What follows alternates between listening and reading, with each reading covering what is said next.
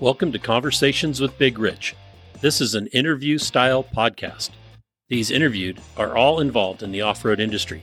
Being involved, like all of my guests are, is a lifestyle, not just a job. I talk to past, present, and future legends, as well as business owners, employees, media, and land use warriors.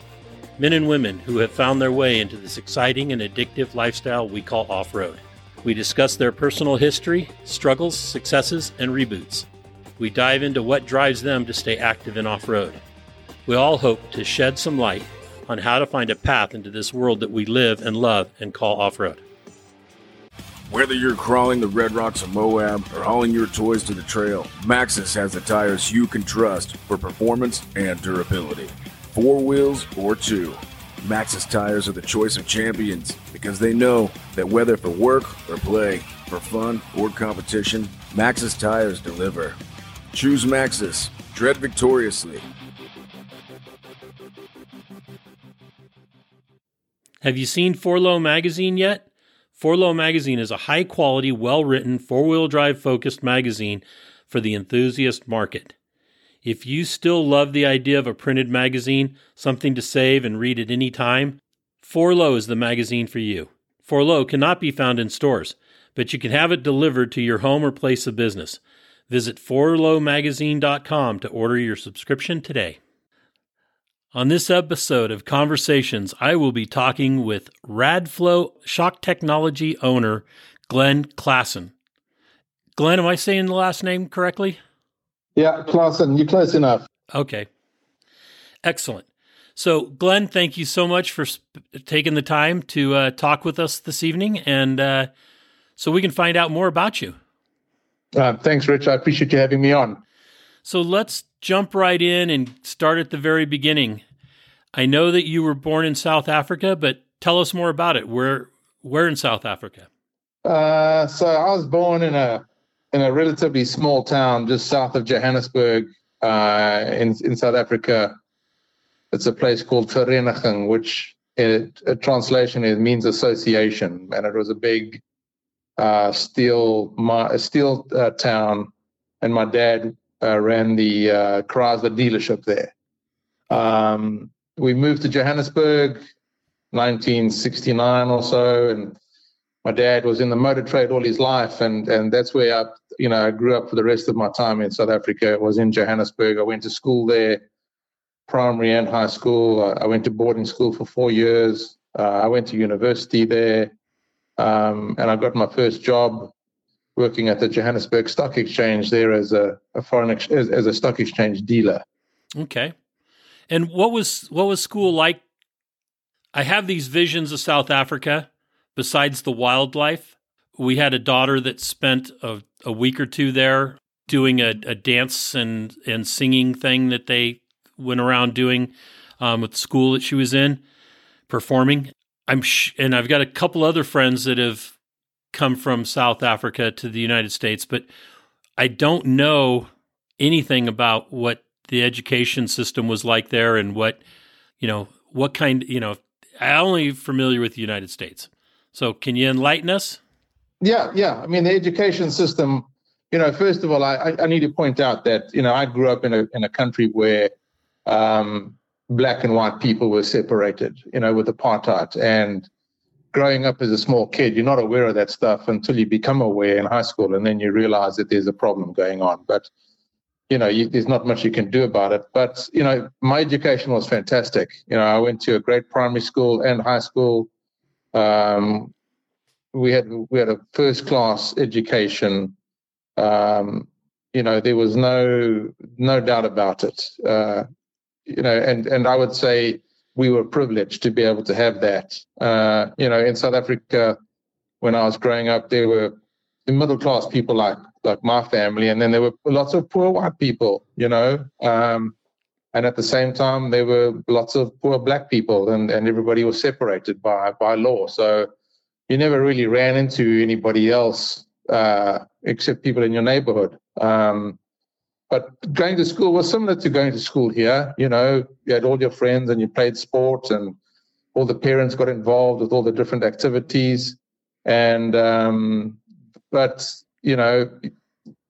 not being aware of anything socially or politically about how the country ran, or that we should be aware of until much later when I was older. Right. So what kind of sports? I would imagine more like rugby and stuff. So in primary school, it's an interesting thing. The Afrikaans primary schools play rugby from the age of 5 years old. Wow. But English primary schools you played soccer in primary school, and then you went to high school and played rugby. We didn't play soccer in high school. So I played soccer and cricket in primary school, and in high school I played rugby and I swam. Okay, you were a swimmer. And were you a long distance or short distance? No, I swam, 100, 200 meter races. That was it. None of the 500 or 1500 meter races. Yeah, in high school I swam the 500. Oh, wow. Yeah, that's too much like hard work. Yeah, we just swam and swam and swam. That's all I can equate it to. We just kept swimming. Everybody wanted to be a sprinter, but I was not fast enough to be a sprinter. But I was fast enough to carry it for a longer distance. You know what I mean? Well, and that's that works. Throughout your whole life is that people sprinting to the finish, and other people are in it for the long haul. That's just the way it is. Yeah, you put it that way, and that's kind of what I've done with the rock crawling. Yeah, exactly. So then, schooling, what kind of subjects was it the basic education there, or did they give you a lot of electives to give you more of an experience of what was available?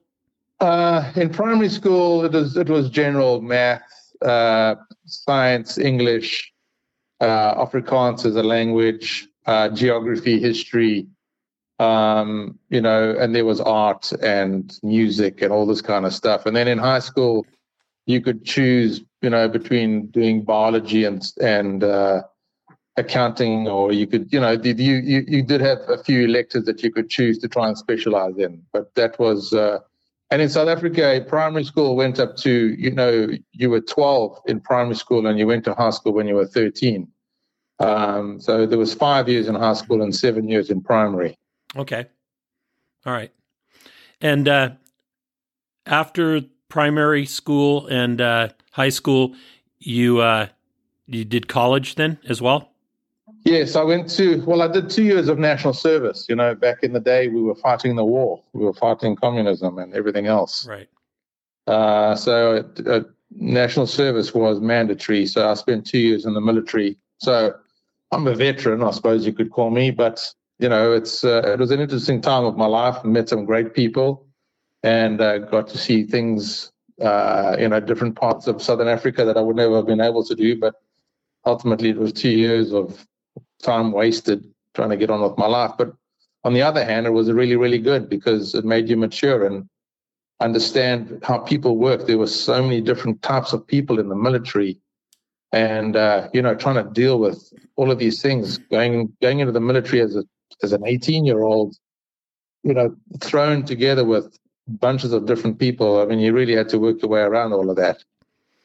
Right, I can understand that. It's a lot. Then all of a sudden you're in with people that you're not used to, and you're not the ones you grew up with.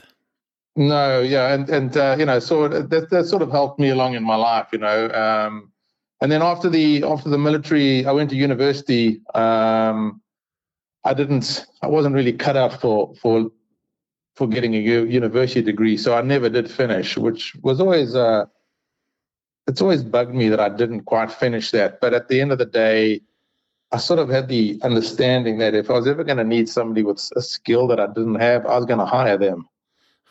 And that's where I'm at today. Right. I mean, I agree 100%.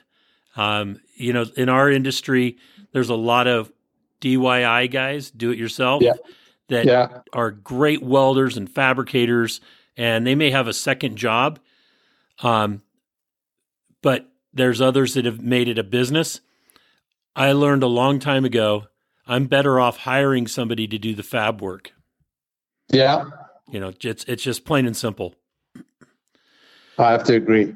So when did you start So you did a little bit of college, and then you started a job, and you said that you worked in the financial sector? Yes. So I got a job at the Johannesburg Stock Exchange as a dealer. And I worked there for 2 years. It was a really high-paced, crazy time.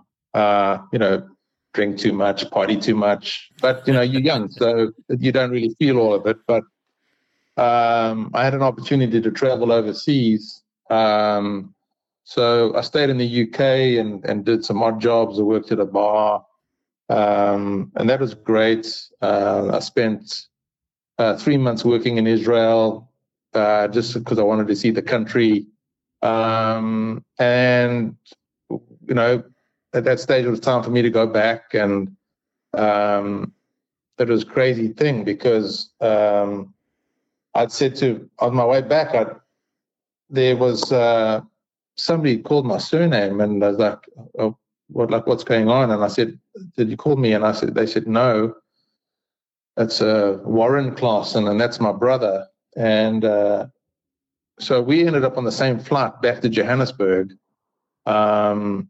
And, when we landed, we ended up moving in together as brothers. And he had started a company called Rhino Shock Absorbers back in 1988. And he was working with Toyota Motorsport in South Africa. And he sold the business, and he came to the US, and he was working in Anaheim for a company called Raceco. And he worked there for 18 months, and he came back home, and the guys that had bought his company had messed it up. So I said to him, I was working at a bank as a foreign exchange dealer at the time. I said, well, let's fire this thing back up. So that's what we did. We worked out in a garage, and we had some parts made, and we started selling shocks. And 18 months later, I left the bank, and we moved into a small building, and we were prepping off-road race cars and building shocks. And that's where it started, 1992. Nice. And was this an older brother or younger brother? Younger brother. Younger brother. And so when you went off to Europe, he basically did the same thing, and you guys just kind of lost track of each other? No, we kept in touch, but back in those days there was no email or anything. You wanted to talk to somebody, you had to write a letter or have a phone number or send a telex. And it was just by pure chance that we ended up on the same flight on the way home. Nice. Yeah, it was great. It was a good surprise. And so then you get back, you get into the shock business, and you start doing race prep and things like that. And then you did some military work as well, right? We did, yeah. We built some steering dampers for an armored vehicle for the South African military, and so that was pretty good until there was a moratorium on defense spending. So we lost that. And in any typical small business, there's massive swings of good luck and bad. And, we moved out of the workshop back into the garage twice. So it was definitely character building. Right. And how did he get into the shock business to begin with? So he built himself a Baja Bug, and he had some Bullsteins on it. And it used to upset him because when you would go to a race and the Baja Bug was on the trailer, these Bullstein shocks would just weep. And he hated that. So he thought, well, he's going to make a better shock than that. And so that's how he decided to come up with making a shock absorber. He had studied hydraulics and fluid flow. So, he came up with his own piston design, and, he had the housings machined and welded and everything else. So, and, the shocks worked great for what they were at the time.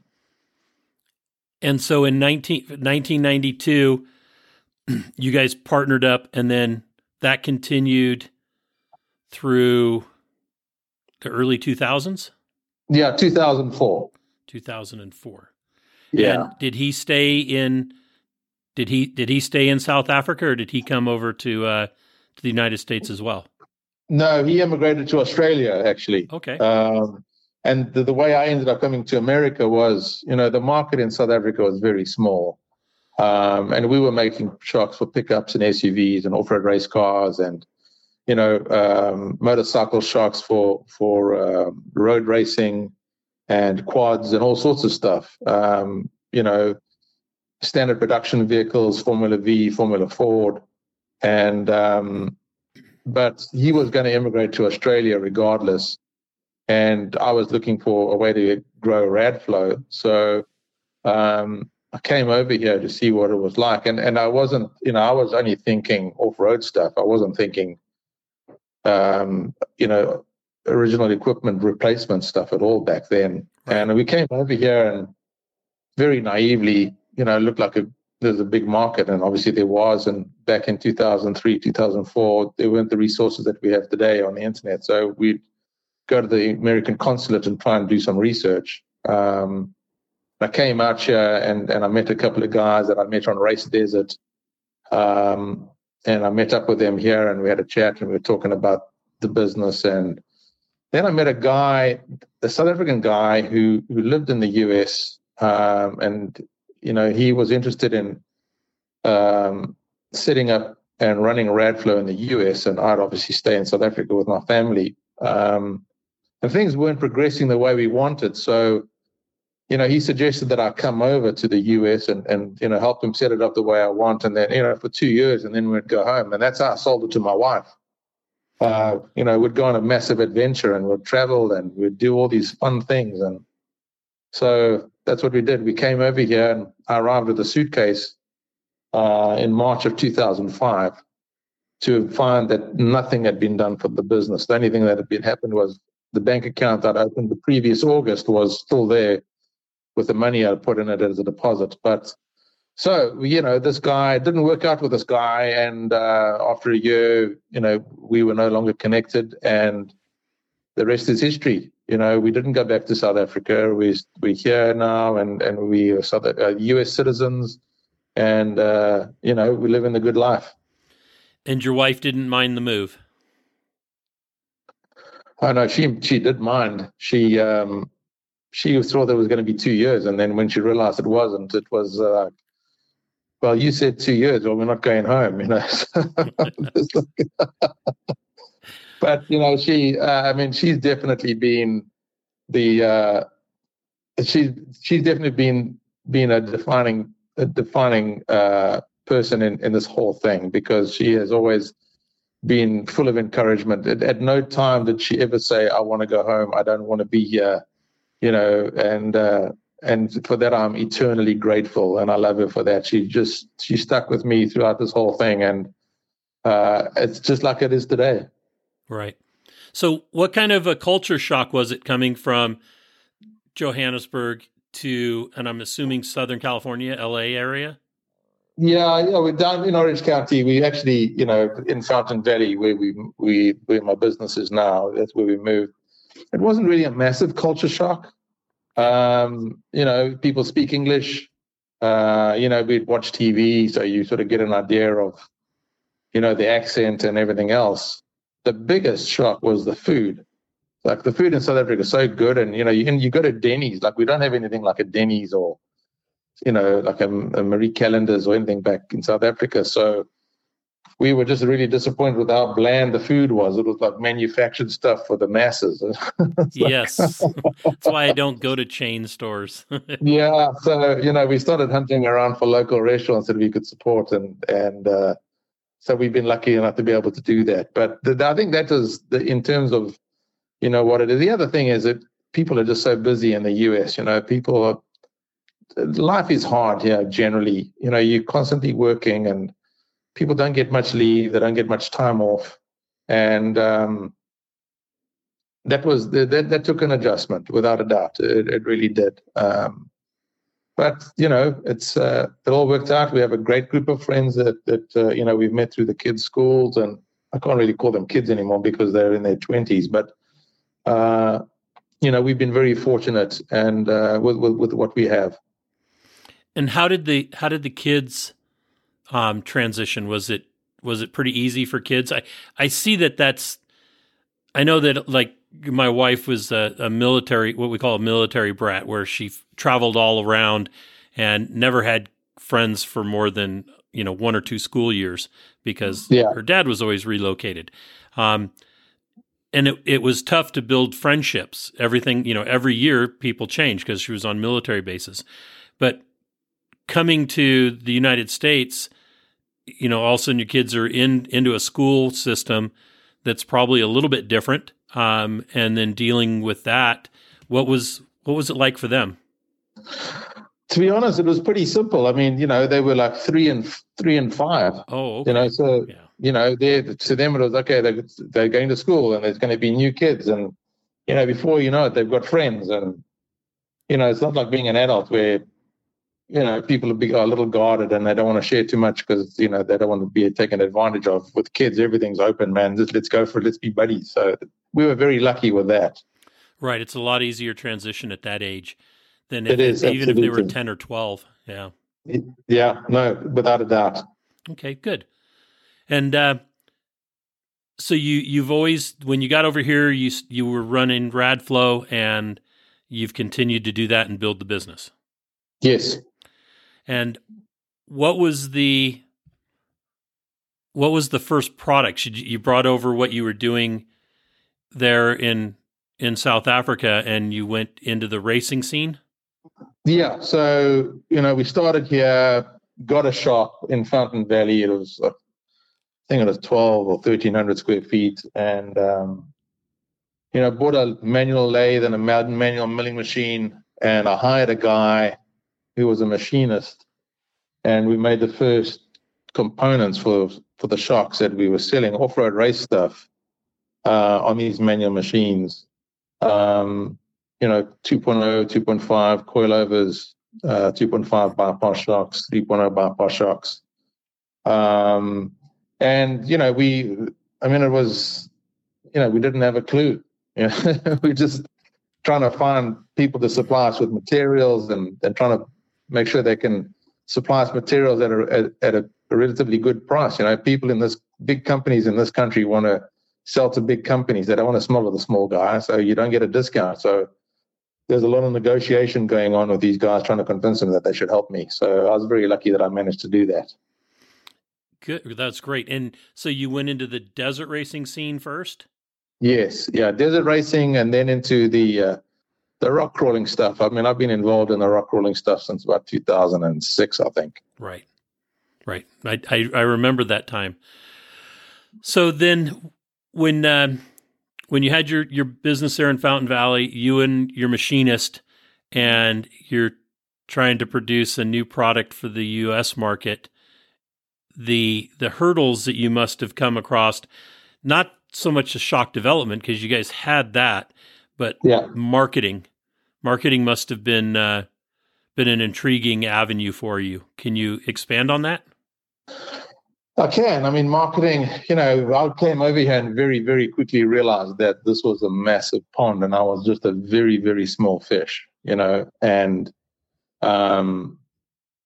the only way I was going to be able to grow my business and market it was to promote, customer service, customer focus,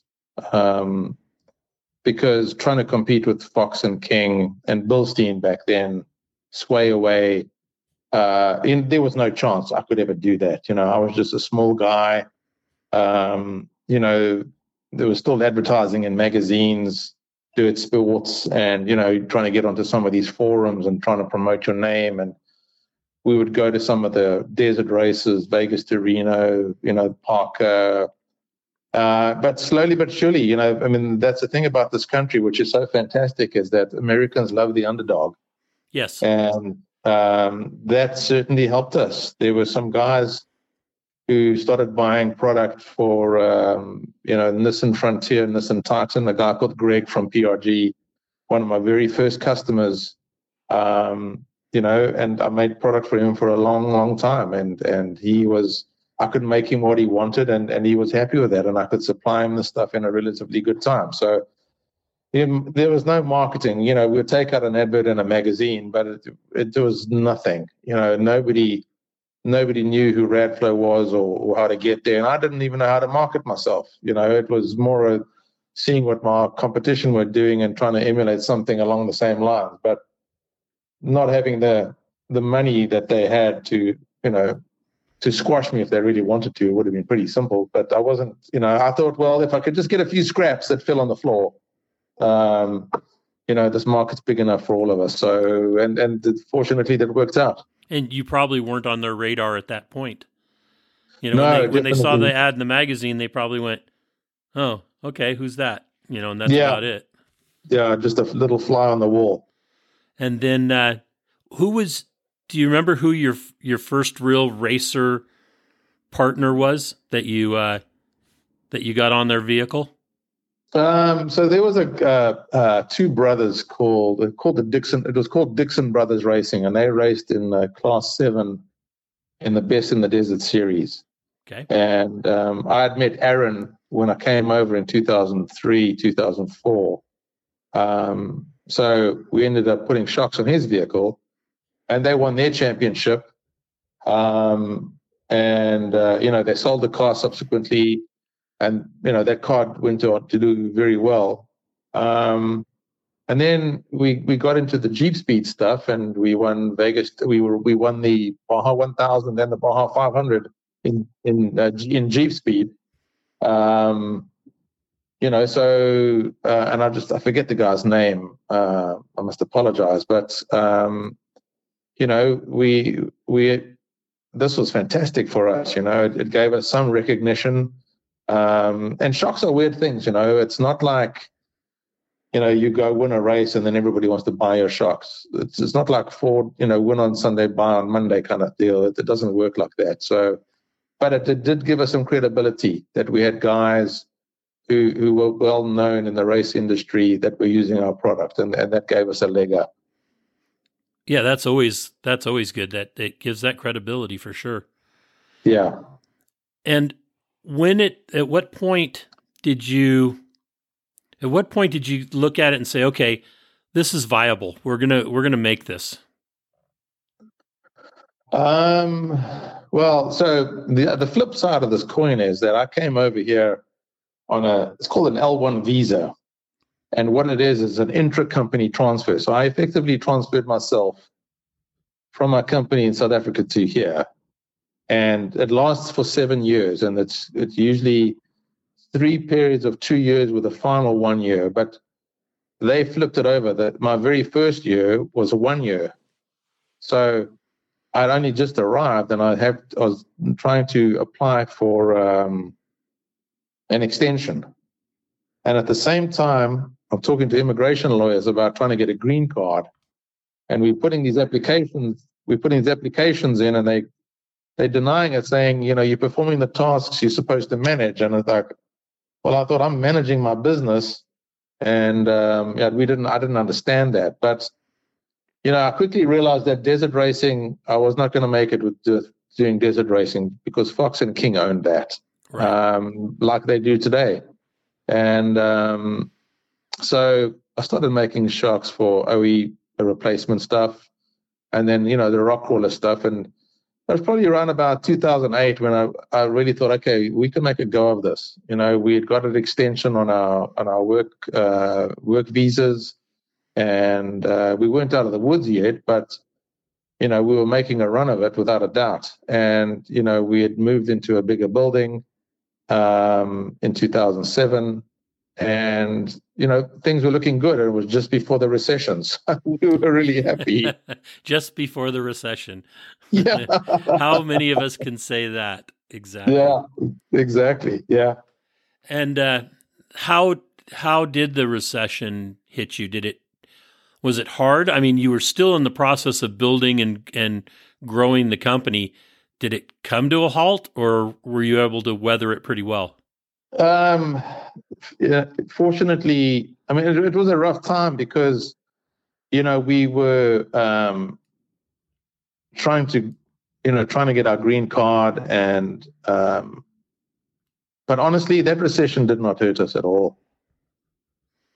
If I look back on it now, we didn't have one period where there was no growth. We were very, very lucky. It was a different recession to what we had recently, or even now, where people are really worrying their cash. That was a different recession. If you had money back then, you were fine. It was the people who didn't have any money. So we were really fine. And it was during that recession that we converted our work visa to a green card application, and I had to employ 10 people. So I had to actually hire people in a recession, and I had to hire them for 2 years. So, but as it turns out, I needed the people, and I've never fired anybody from, like, there were 12 of us, and after the 2 years, I didn't let anybody go. The business just kept growing. So, things just worked out for us. Right. That's great. That's really good. So then your marketing must have gotten a little better. At least, how did you went to OEM replacement, and that's just basically a stock number change and a little bit of design from the racing shocks, correct? It is. A lot of the components cross over. I mean, obviously lengths change and rod end lengths change and everything else. But, I had knowledge of damping and valving that goes into these things. We've done a lot of work with Nissan Motorsport on the Dakar project. We were vying to get that business back in 2003. So we've done a lot of testing with them. So, we had an idea of what was required for independent front suspension and solid axle rear, which really it really helped us a lot. But at the same time, so we started, people know us in the Nissan Frontier market, but the Toyota market is where it's at. I mean, there's just so many of them. That market was owned by somebody else, and we just want a little bit of that. So we started getting into that, and slowly but surely just building up, a following. So Nissan first, then Toyota. Yeah. And then what was the progression after that? And now we make everything, we Ford, Chevy, Dodge, Ram, and we export products to a number of countries for all different sorts of applications that you don't get in the US. Okay. And are you building them when you're not building them to OEM spec though. You have more flexibility on the dampening and the technology that's built into the shock, correct? That's correct. Yeah. I mean, generally, a vehicle will have certain parameters that the manufacturers build it around, but we know that you can get a little more droop out of some of these things by changing the upper control arm. So you maximize those things, and you come up with your own parameters, and that allowed us to make these coilovers using our components and our knowledge and know-how to build these shocks and to valve them accordingly. Okay. And are you just primarily a shock manufacturer, or what other product lines do you have if you have some? We are. We are just a shock manufacturer. We also make a hydraulic high-lift jack, which we've had forever, and we're in the process of redesigning that. But our primary focus is shock absorbers. I haven't. People have always said, "Well, why don't you make your own upper control arms, or why don't you do this, or why don't you do that?" And it's like, well, true shock absorber manufacturers have become few and far between, and it allows us the opportunity to deal with customers that don't feel like they're buying from the competition with everything that they're trying to sell. Right. Okay. So if somebody makes upper control arms, we're a manufacturer. We can help each other out, and I can supply them, and it works for all of us. Right. Okay. And if you don't mind giving a list of what are some of the companies that you work with that are doing more of the suspension besides, and you're providing shocks, or you're working together with? I mean, it's a bit of a mishmash because, there's, King is in the same boat as we are. They, they don't have their own upper control arm as of yet. I'm not sure whether they plan to do something with it, but, we make shocks for most of the lift kit manufacturers. We make shocks to suit their different lift kits. We work with Total Chaos. We make product to suit Dirt King and Baja kits. So we don't deal directly with these companies, and they don't stock our product, but we work closely with them on getting the links from them to make sure that the shocks we do make to suit their kits are 100% perfect in terms of how they fit and function. Okay, great. And your plans going forward, you're going to stay in the same venues that you've been in, the markets that you've been running in? Yeah, we're we continue to grow, and it's a weird thing because we'll go to Off-Road Expo and some 18-year-old will come up to me and say, I've never heard of Radflo, but I was around before you were born, but it's amazing what people look at and what they see and what they read in the different age groups. But we plan to stay in the same space that we've been in and continue to grow into that, developing new products. We were in the UTV market for a couple of years back in 2014, 15, 16. We exited that because the guy that worked for me, he left, and I just wanted to focus on what we did well. So, but we're looking now, we're testing something for the UTV market. And we're having great success in the 4400 class, Ultra 4 with Paul Wolf. He's a fantastic ambassador for us. He's a really hard racer. He's really savvy. So he's doing well for us. Phil McGilton's another guy. Jaron Gunter, in the off-road industry, doing really well for us. And these guys, that's my roots, off-road racing. So, but at the same time, we have some fantastic vendors that sell our products. Wide Open Design, Busted Knuckle, Metal Tech. Some of these companies have been around, doing business with me for a very long time. Do you private label shocks for some of the suspension companies? I know that there's suspension companies out there that are actually, like Terraflex. Okay, they started a suspension company and then they were, they now do the Falcon shock. But there's others that don't produce their own shock but have a line of shocks that have their name on it. Are you doing any of that kind of work? Not at the moment. We did for a while. We supplied shocks to Toytech for their Toyota kits, and then they switched to Elka. And Elka's making a lot of shocks for a lot of companies right now. So no, we're not doing a bunch of private labeling. We do some co-branding with people overseas, and we're working on some stuff now with some of the lip kit companies, supplying shocks for they're in development, supplying shocks for some of their bigger vehicle applications. And when these things are released, then we'll do a press release about that. I can't really divulge anything at the moment. Right. But we're not currently doing any private label for anybody. Okay. And your OEM shocks, you got a line for like, the JK, JL, the JTs, all that kind of stuff? Yeah. And we make shocks to suit the different lift kit manufacturers. So I don't have a generic 3 to 5 inch lift shock. Like I'll call Jeremy at Rockroller and get the lengths for his 3.5 inch lift kit. What shocks are these designed around? And I'll make the shocks to suit that.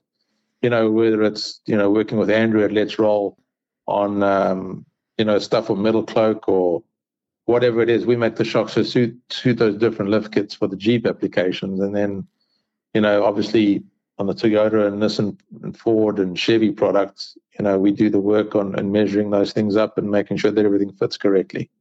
Perfect. Okay. And your kids are now, you said, in their 20s. Are they boys, girls? No, 2 boys. My oldest son, Nicholas, he actually graduated as a mechanical engineer in May this year, and he started as a design engineer with us in July. So he works for me full time. And my youngest son, Thomas, he is in Cal State Chico finishing with a communications degree, and then his plan is to come and work at Radflo. So, we definitely going to try and keep it in the family. That was my next question. So excellent. You led right into it. And how about your wife? Is she working with the company, or is she? Oh no, no. She's She's an integral part of this business. She handles accounts, payables, receivables, and she does the invoicing. So, no, she's definitely 100% part of this business. We're co-owners, so she although she works for me, we have a really special relationship where that allows us to work together. That's how Shelley and I are as well. Yeah, it works out really good. Even though we're together 24/7, basically, we work really well together. Yeah, fantastic. It's important. It really is, I believe. No, I agree. And so, do you allow shop tours? So if I get down to Southern California and I swing by Fountain Valley, I'll be able to give you a call and do a shop tour? Absolutely. You're more than welcome anytime. Sounds great. Sounds great. Is there anything else that we haven't touched base on that you would like to talk about or discuss? I don't know. I think a few of the shining lights in my time, running Radflo, besides just business being good for us generally. We won King of the Hammers back in 2011 with Lauren Healy. We had a first, a third, and a fifth that year, which was unbelievable. Wow, that's great. Yeah, it was. It was like a million years ago, though. So that was like, for us, that was just amazing that we managed to pull that off with those great drivers. And then, Nick Nelson, he won Vegas to Reno in his 4400 class, and he won qualifying at KOH many, many times. I think the highlights for me is the people that I've met and the friendships that I've made, and understanding that we're ultimately all the same, but we are also very different. Very true. Very true. So you're going to be out at the lake bed for here shortly in February or January into February. You going for the 3 weeks or? No, I'll be out there for my sins. I've only missed one King of the Hammers. I've been there every single other time. So I can't say I look forward to it, but I look forward to seeing great people. And so we'll be there the week of King of the Hammers, shock tuning for a few days, and then obviously just there for the rest of the events. So yeah, it's we just hope for good weather. Right, and I read that you partnered with Wayne Israelson from Alltech. That's correct. Yeah. So we're Wayne. We're working on an internal bypass shock design with Wayne, which is in testing at the moment. And he has a lot of knowledge with regards to testing and tuning shocks with guys who run trophy trucks and down. So he's been invaluable with his advice. And so yes, we I wouldn't say we formed a partnership, but we have a really good working relationship with Wayne. Excellent. And what teams are you are running your shocks this year? Off the top of my head, I can tell you Paul Wolf, Phil McGilton, Jaron Gunter, the guys from TMR Customs. I think this is going to be the most guys going to be running our shocks this year at King of the Hammers. Excellent. That's great. Yeah. And then you're working with Andrew McLaughlin and Let's Roll? Not on the off-road race stuff, no. Okay. But we have been working with him on the Jeep OE replacement stuff for the metal cloak kits that he sells. Okay. Excellent. Well, great. I can't think of any more questions that I need to ask you. I think we've covered everything. Yeah, I feel like I've just laid myself bare. You have, but you haven't embarrassed yourself for sure. No. Well, and no trade maybe, secrets. Yeah, no trades. No, none of that. And we all had those early years of, like you said, the partying and the drinking and things when we were early in our life and before, marriage and working, that kind of thing. Yes. I can relate to that. Exactly. Yeah, I worked for an ad agency in San Francisco for a while, and it was a little too much of all of that back in the early 80s. That's for sure. Yeah, no, that's exactly right. Well, Glenn, thank you so much for spending the time and speaking with us and bearing yourself, as you said. And I think a lot of people out there will get to know you better, and hopefully it brings you some more business. I know I've been watching Radflo's development over the years, and I'm getting ready to do shocks on the Raptor. And when I do, I will be talking to you about that. Been working with Total Chaos as well on some things for that, and doing some other things with them with the magazine and stuff. So, I hope to try your product myself. So Absolutely. I appreciate that. Yeah. So anyway, thank you so much. And, man, I hope you all the luck and the prosperity that you guys can handle in 2024 and the future. Thank you very much, Rich. I really do appreciate that. All right, Glenn. Thank you. And I'll let you know when this is going to air. Okay, great. Thank you. You take care and have a great evening. Same to you. Bye-bye. Bye-bye. Well, that's another episode of Conversations with Big Rich. I'd like to thank you all for listening. If you could do us a favor and leave us a review on any podcast service that you happen to be listening on, or send us an email or a text message or a Facebook message, and let me know any ideas that you have, or if there's anybody that you have that you think would be a great guest, please forward the contact information to me so that we can try to get them on. And always remember, live life to the fullest. Enjoying life is a must.